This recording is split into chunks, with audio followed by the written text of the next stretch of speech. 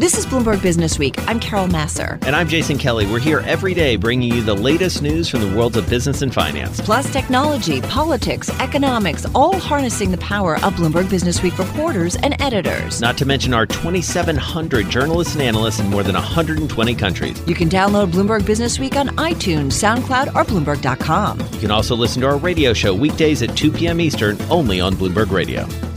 All right, you're listening to Bloomberg Businessweek. Carol Massar, Jason Kelly. We've got another city, as we know, and really state, Jason, that's in lockdown. Well, and this is a really important story because a lot of what's happening on the West Coast is more and more quickly making its way to the East Coast. Let's go to Los Angeles now. Chris Palmeri, my fellow bureau chief, out there in Los Angeles. Chris, great to have you with us. I know it is incredibly busy for you because the state of California, the governor, Gavin Newsom, declaring essentially what we heard Governor Cuomo here in New York declare today, effectively sheltering in place. Help us understand what's going on the ground in Los Angeles. Well, yes, it was kind of a bizarre evening last night because first we had L.A. Mayor Eric Garcetti having a press conference where he announced much tougher terms, basically a sheltering-in-place order. And then an hour later, Governor Newsom ordering it for the entire state. So it became a situation where you wondered, did these people even talk? This is the first day it went into effect in Los Angeles. I took a walk around. I went to my supermarket this morning. It was a sobering sight. There was a line, people down the block, separated by a few feet. They were letting them in 5 at a time. The security guard there told me that was due to robberies. They've had frequent robberies. There was also security inside the supermarket, and they were out of toilet paper, and they were announcing that things that they were out of to the line. The rest of the city is eerily quiet. It almost feels like a science fiction movie. There's no cars on the street. This is, a city where it can take me 45 minutes to an hour to drive 6 miles to work. There's, a smattering, particularly in the afternoon, of people dog walking and jogging, and sometimes you see people wearing masks, but for the most part, eerily quiet. I went around to some other stores, sort of classic strip shopping centers that are all around the city. Surprisingly, quite a few of them are still open. I mean, there were, sandwich shops, dry cleaners. Those are all allowed in the order. I spoke to the owner of an Irish import shop. He does sell groceries. He felt that was okay by him. But there are some other businesses, a pawn shop, a Thai massage place that were at least had open signs and sort of questionable interpretation of essential services. Chris, I do wonder, too, it sounds like people are certainly taking it seriously because we've heard, we just heard from the New Jersey governor and even from the Massachusetts governor saying, you got to take this seriously. You cannot be out and about. But we've had stories about folks in Florida, younger generations, out there and congregating in large groups. What are the conversations that you're hearing? It sounds like people are of all ages are taking it seriously. Is that the case? Certainly, for what I'm seeing, I see the people just literally moving off of the sidewalk as you're walking to into the street just to keep within 6 feet of you. I haven't been to the beach yet. I probably will take a drive up to Hollywood and Highland and check out what is sort of our kind of premier tourist destination there on the Chinese Theater and the Walk of Fame. But it's definitely quiet in Los Angeles today.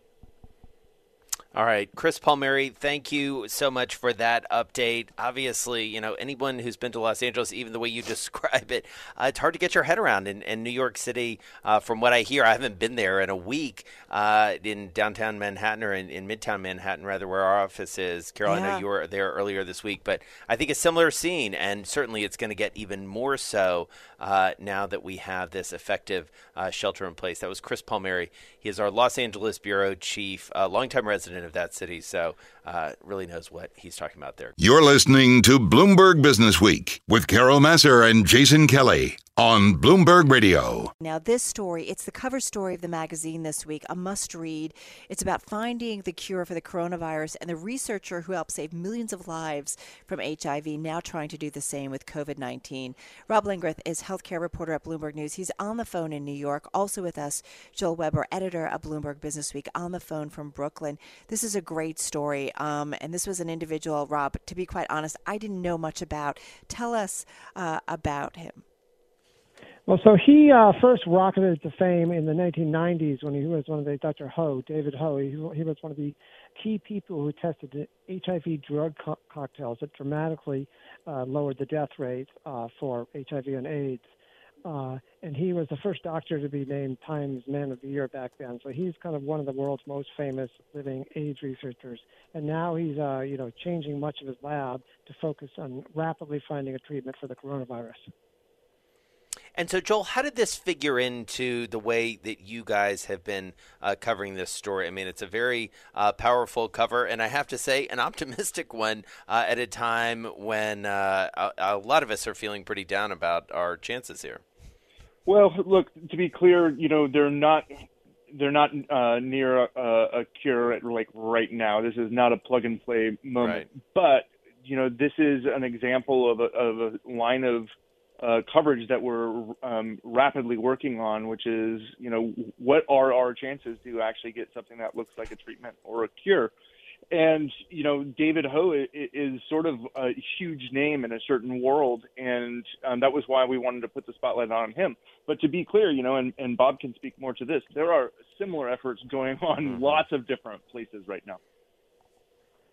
Yeah, so Bob, talk about that, because, it does feel like we are getting this sense of urgency, and maybe it was going on and we just weren't paying attention to it. But this week, and maybe it's because a lot of this is being pumped up by the president and others, that there is this, in a very productive way, sort of a race for a cure here.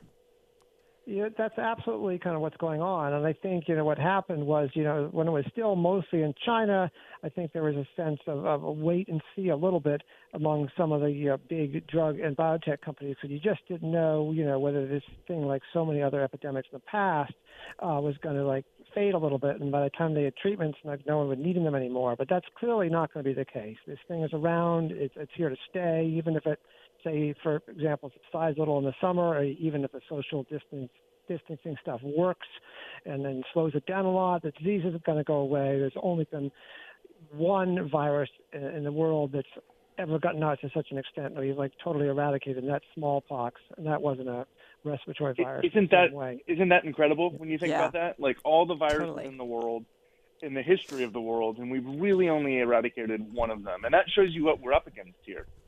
Bob, one thing I also thought was really striking in your story is that, you talked about the work that Dr. Ho has done, and that, when SARS was around, he was, had developed antibodies. But by the time, it got wrapped up, everybody kind of lost interest in finding some kind of treatment for it. And he didn't need a lot more money. I think it was about $20 million, you write in your story. I do wonder, is this different because we are anticipating that the coronavirus in some form or another, or COVID-19, this is going to be with us for a while? Yeah, I think this will definitely be with us for a while. And I think what happened with SARS and some of the other coronavirus outbreaks, there's another one in the Middle East called Middle East Respiratory Syndrome. What happened in the past is we got a false sense of security, and that some of those, didn't really fully take off, and we were able to suppress them before they really caught hold. But this one just spreads more easily, and it's just out there in the world now, and so we really do need to develop a treatment.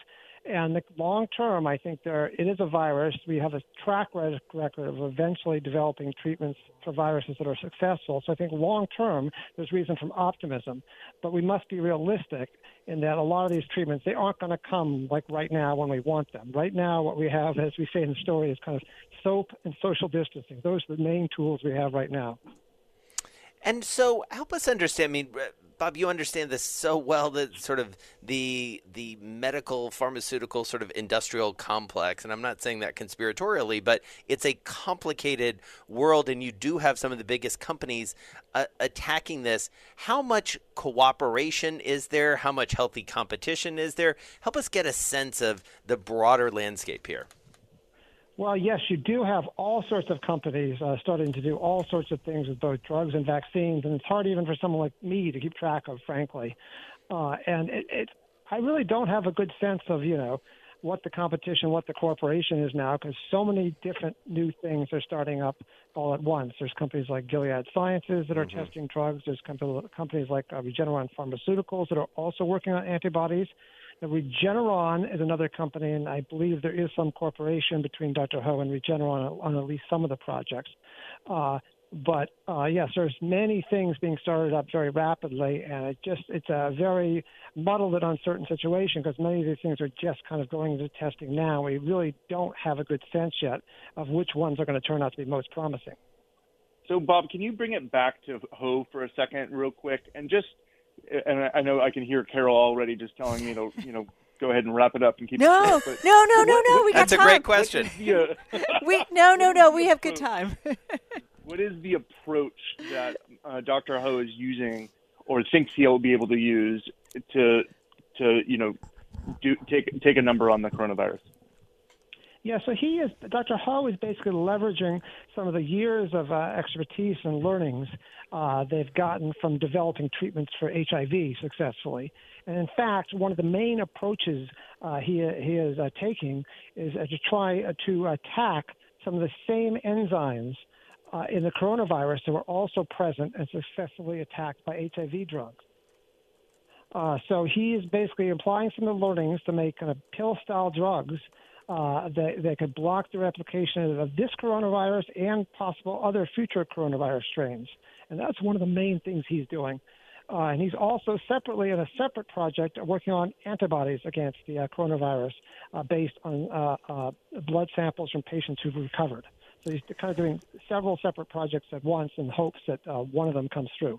What I'm curious about too, and Joel, we thought this was such an important story. We're going to give you a lot of time today. Good. Thank you, Carol. I even went on surveillance yesterday and teased up this story. What I'm curious is, what's his time frame? Because I think as Americans, we're watching the task force updates, the coronavirus task force updates. There's a lot of health officials talking about, drugs on the market that are already out there that maybe could be used. I think there's a lot of confusion about, exactly what is the medical cure, when is the medical cure potentially going to be out there? It's not anytime soon. Yeah, well, the short answer is, we don't know. And the fact is that, most of these things we're talking about are not yet in human trials. And the things Ho is working on are probably more than a year away from human trials. There are a few things at other companies, such as a Gilead Sciences drug, that are in trials right now. But if you look back at Ebola, we actually developed successful treatments for Ebola, but it took a while. So it's possible we could get lucky in one of these kind of off-the-shelf things that they were talking about right now. One of these off-the-shelf drugs that's kind of already out there may work to some extent against this virus. But the likelihood is we'll probably need to develop targeted, customized treatments that are targeted right at this virus to really have something that really works well. Joel, I want to, if I can, just take an opportunity since we do have you, we've got a couple more minutes, just to ask you, how it's going, with the magazine and things like that. We really haven't had a chance to catch up with you on air about sort of putting this all together and keeping on top of the news. Help us understand what's going on. Well, we've never been this remote before, and so I think that part is just a challenge for doing work in general. And I know everybody else knows what I'm talking about right now. It's just like you go stir crazy after day 2, I think, and here we are on sort of day 4 and counting for most of us. So I think that's just the real thing. And we've been able to do a lot of the work that we need to remotely so far. So knock on wood, everything's good on that front. And we just have a ton of stories that we have in motion that we're really excited about. Not unlike, some of them are a lot like Bob's, where it's just like, right. Let's get into the science of how do we get out of this mess. But look, this story is touching so many facets of our lives. You think about the economic implications of this and what the bailout chatter is all about. This is by far the story of 2020. And look, it's looking like it could be a lot longer than that. Well, I just think of what you guys did last week and making it completely the issue and saying, talking about the lost year. You're spot on. Bob, if I can just bring you in for one last question, Yeah. or we've got a little bit more. David Ho, is he talking with the folks in Washington? The magazine has done some great coverage about talking about the importance of coordinated efforts, certainly on a financial and market basis, but even more so in terms of attacking the virus on a health basis. So I do wonder, did David Ho, what was his perspective or take on that? That is he being reached, called upon? Does he feel like the health community is really being brought in together to work on this? Well, he does. I don't know the extent of his contacts in Washington. I assume he probably does have lots of them. We were lucky to get into Dr. Ho, and a few days before New York, see him in person before New York, that kind of totally shut down. And, like many, he has so many demands on his time right now, like a lot of the researchers responding to this, that he's, become very hard to get through to at all. It's sort of this frazzled sense of, 24/7 trying to find something. But he has lots of contacts around the world, in China and Hong Kong and elsewhere. And that's kind of one reason why he was able to get this effort up and running so quickly, because he is very well connected to the virus research community with lots of people. All right, we're going to leave it there. Thank you so much, Bob Langreth. Robert Langreth is his byline. He's a healthcare reporter. He's got the cover story this week in Businessweek, and it's an important one, all about the race for a cure. Really a must-read. Telling you about someone that maybe you've heard his name, but the backstory here, there's some great details about even Dr. Ho sort of learning things about bats and their role in all this and how many there are in the world and whatnot. So our thanks to him, to Bob Langreth, as well as, of course, to Joel Weber, the editor of Bloomberg Businessweek, both joining us on the phone from their respective homes. You're listening to Bloomberg Businessweek with Carol Massar and Jason Kelly on Bloomberg Radio. Tracking the path of COVID-19, it is incredibly helpful in learning about the virus and how to fight it. Andy Pekosz is professor of molecular microbiology and immunology at Johns Hopkins University, Bloomberg School of Public Health. Joining us on the phone from Baltimore, the Bloomberg School of Public Health, supported by Michael R. Bloomberg, founder of Bloomberg LP and Bloomberg Philanthropies. Andy, nice to have you here with us. Tell us a little bit about tracking and how easy it is and what kind of coordinated efforts are we seeing around the globe to be able to do that in a really smart way. Yeah, so you're seeing a lot of now sites that are ramping up their testing. You're seeing a lot of reporting of this data in almost real time, and now there's multiple web-based sites that you can look at to sort of see where cases are occurring and the rate at which they're increasing in different areas. So I think tracking in terms of accessibility of the data is getting pretty good, although I think we still need to ramp up and do more testing in many places, particularly here in the U.S. So, Dr. Pekosz, help us understand how this is spreading. What are we learning that's new and different? How much do we know about this that's just based on previous models? I think all of us are just trying to get some sense of where this goes next, and I feel like you're much smarter than I am about understanding that. Well, we're all learning along the way here. I think, the main thing that has changed probably over the last month significantly has been we went from assuming that most of the infected cases are showing severe disease, in other words, strong enough to reach out to some medical care, to now getting a sense that most of the people are not getting disease that's so severe that they would necessarily seek out medical care. And what that does is, it's great because obviously it's telling us that there's fewer cases are going to be severe in terms of the overall number of cases, but it makes tracking and keeping and monitoring for people who are potential spreaders very, very difficult, because you can no longer say symptoms are going to bring you into a containment program. And so is that why, I do feel like we're getting this renewed or maybe new sense of urgency from governors and mayors and whatnot. Is that essentially why all this social distance, this is a dumb question maybe, and an obvious question, but is that why this social distancing piece is so important, because you've got a lot of unwitting carriers out there? No, I think that's absolutely the case. And we're starting to realize how many of those there are. And so the sooner you can instigate some of these, or implement, I should say, some of these methods, the more likely you are to really make an effort to make an impact in terms of the number of cases. And it has to happen when there are low numbers of cases around, because if you can find 5 or 6 really sick people, you've probably got a huge number of people who are spreading in the community. Dr. Pekosz, what is it that you find so troubling about this virus in particular? Well, I think it's exactly that.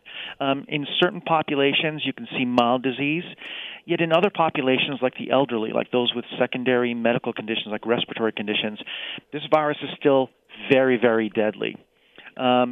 Initial numbers here in the U.S. are showing that there is a little bit more severe disease in younger populations. So I think that even younger populations need to think carefully about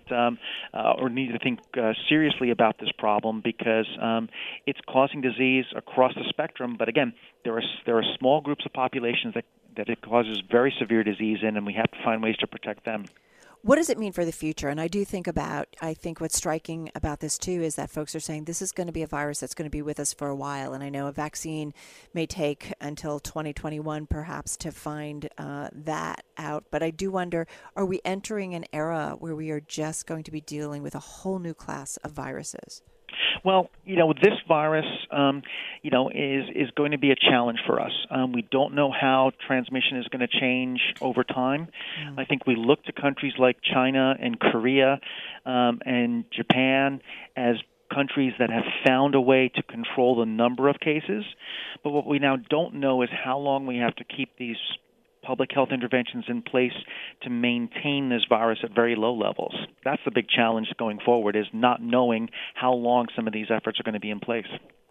Yeah, that seems to be the case too, and I would imagine you studied this so extensively that you also, I would imagine, fear a moment where people say, okay, even if it's like a slate all clear, people just sort of go nuts again, and they're out at bars and they're doing their thing and they're taking vacation and all those things. I have to think that's something we're worried about too, right? No, there are multiple examples throughout history where public health interventions have worked very well, but then they're either relaxed too quickly or people start to not follow them as stringently as they should, and you start to see these rebounds of cases that come in. So the flattening the curve that everybody's talking about these days that you're seeing on social media is a very, very real thing that we have to work towards using these public health interventions, because that's all we have right now. All right. We really appreciate your time. Dr. Andy Pekosz is professor of molecular microbiology and immunology at the Johns Hopkins University Bloomberg School of Public Health, as you can tell by the name. The Bloomberg School of Public Health, supported by Mike Bloomberg, founder of Bloomberg LP, Bloomberg Philanthropies, and, of course, the parent company of this radio station. I'm driving in my car. I turn on the radio. How about you let me drive? Oh, no. Who's gonna drive you home? Honey, please, I'll do the driving. Drive on. Excuse me, I want to drive.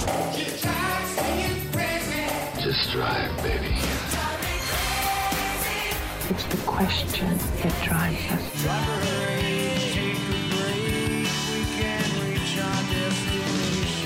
This is the Drive to the Close. That funky music will drive us till the dawn. On Bloomberg Radio. We've got about 13 minutes left in the trading day to wrap up the Friday, but really to wrap up what's been a very volatile week when it comes to the financial markets and equity markets. Back with us is Abhay Deshpande. He is founder and chief investment officer at Centerstone Investors. He's joining us on the phone from Connecticut. Abhay, so good to have you here with us. A crazy week, and I do want to, both Jason and I want to hear your perspective on the markets. Tell us, though, a little bit about your personal life. You guys okay? The impact that this is having on you. Oh, hey, Carol. Yeah, I mean, that's very sweet of you to inquire. We're good. I'm really more worried about the city. I mean, 60% of New York City is comprised of people who really can't pay rent if they don't get 1 week's worth of pay. I mean, they're living week by week, and so we've got like a major kind of civil or civic issue that needs to be tended to, and I'm really spending a lot of time thinking about that. But I do appreciate. Yeah, we're fine. That's bit of a panic everywhere in the Northeast, and increasingly more panic driven, as you know, Well, it is. Sorry, just to pick up on that, if I can. I mean, it is interesting, Abhay, to just to go with what you're saying for a second. I mean, it is revealing some real sort of cracks in the system in many ways, right? Sort of societally, and we know from talking to you a lot in the past, like you're incredibly thoughtful about that, and you think well beyond the markets and think culturally and societally and things like that. What do you think as we move through this, the outcomes will be? Well, hopefully a more positive one where people are more, apt to think about their neighbors' concerns and not just their own concerns. The fact that people live day by day or whatever, paycheck to paycheck, is not new. I mean, it's right. Fact. I mean, half the country doesn't have any savings, and this has been the case for a long time. What I am hopeful for, and I can see this occurring, is that communities begin to kind of get together to help the least fortunate. And in this case, the less fortunate are those most vulnerable and older folks that need to be cared for.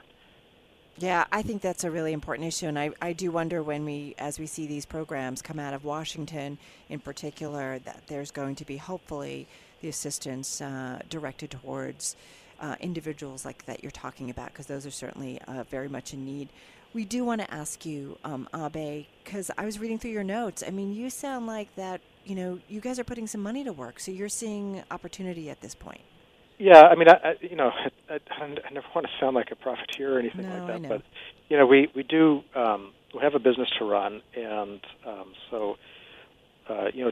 in a normal environment, we'll have established some sort of intrinsic value for a company, and we'll kind of trade based on where the price is relative to intrinsic value. Right now, there's such a great deal of obviously there's so much uncertainty regarding whether or not certain companies can even survive for more than a few months. I mean, business is shut down, right? So I think the government, hey, I'm going to tell you, in the beginning I was really kind of irritated about still the kind of partisanship that was going on just 2 weeks ago, and I voiced my own concerns with the people that I know in politics, and it didn't take long for them to get their act together and realize that the United States is the main constituency. So I'm kind of impressed. In that case, the fact that we've essentially been ordered to shut down all business means that the government needs to have a massive backstop for business, just so they don't have to lay off all their employees and create that kind of depression era sort of scenario that people are fearing. On the positive side, everything's happening that should happen given the type of bird strike we just had. So what we're doing from a portfolio perspective is we're, however, focusing more on companies. We had these in our portfolio anyway, but we're focusing even more on them. Businesses where the intrinsic values are more than likely to be stable. So companies like TransCanada, which is a pipeline operator, Target in the United States is going to clearly gain market share. In fact, in the worst case, there are only going to be 3 retailers left: Walmart, Target, and Amazon. So the priority really is focusing on these businesses where we can be certain that balance sheet and business model can withstand literally anything, including this. On the down the line a little bit are companies that have probably very good chance of surviving, whose intrinsic values will be variable, but within a tolerance. But the earnings, are clearly uncertain. Put a sort of a target in there. Sunoco, another company we own is called Sunoco, not the gas station company, but it's a materials company, packaging. They have a monopoly on toilet paper rolls, the cardboard inserts. They serve the packaged goods companies that Pringles and things like that you buy in the grocery store. I mean, it's the type of business that's doing probably really well right now, considering their cost of materials. Corrugated paper is going down, and there's a huge amount of demand for their customers' products. Yeah. So and then down the line are the kind of these stocks are down 80%, but God knows when they're going to recover if. And as value investors, we're still looking at maybe 20-cent dollars there and going, okay, we'll take some chance there. Now we're basically fully invested, so I have to caution that I'm almost always early, and in this case, I wouldn't be surprised if we're early. I also have to, admit that I really didn't see this coming at all, and I was very, very, very slow to react to it. Certain times you want your captain to be kind of like slow and steady. Sometimes, that slow and steady is just the slow part hurts you. And Abhay, I want to ask you just about that. Like, why do you think it? Because you are always looking around the corner. Like, why do you think you and many, many others sort of miss this in many ways, or miss the severity of it? Well, I don't know about everybody else, but I just was complacent. I have seen, because I've been investing in these global financial markets for 3 decades, and I've seen huge financial crises and housing collapses. I mean, not just in the United States, but all over. Currency wars. I've seen viral epidemics before. Yeah. So, and with that mindset, I've seen it all. Yeah. Well, it just made me complacent, right? What I did not see is how quickly this panic would spread, and how the reaction of governments would become so extreme to this. So, or maybe, rightly extreme. I don't want to say that it's wrong. So that was at least my mistake. Everyone else, I have no idea, but I clearly could have done a better job. Well, and we're seeing, headlines continuing to cross. Just want to mention the energy sector just so beaten up. Occidental holding talks with borrowers to address the debt pile that's out there. When we get to the other side of this, Abhay, are you anticipating that there's companies out there that, will there be a big wave of consolidation, just companies that are going to have to be bought up, or just companies that will just not make it? Well, we'll see there's 2 paths. One is, since it's a government shutdown, the government backstops payrolls, like they just announced in the UK. Mm-hmm. This is something I've been pushing with the government. And I can't even believe I'm advocating some of these things, but it's necessary right now. So in that case, we can just put a quote-unquote pause, which is I guess that's the term du jour. But a real pause requires literally everyone secure, including employment. If that happens, then it will be a slow but methodical recovery. It will take a while because people aren't just going to go out and hang out with everybody else after this. But that would allow for a methodical recovery. Another one is like a haphazard approach to filling or plugging holes as they pop up, and that could really create a wave of unintended consequences. All right, we're going to leave it on that. Abhay, so sorry. I know we had to drop out there, and we apologize, but great to get your thoughts there. Abhay Deshpande, founder and chief investment officer at Centerstone Investors, joining us on the phone from New York City. Thanks for listening to Bloomberg Businessweek. You can subscribe to the podcast on iTunes, SoundCloud, or Bloomberg.com. You can also listen to our radio show every weekday at 2 p.m. Eastern, only on Bloomberg Radio.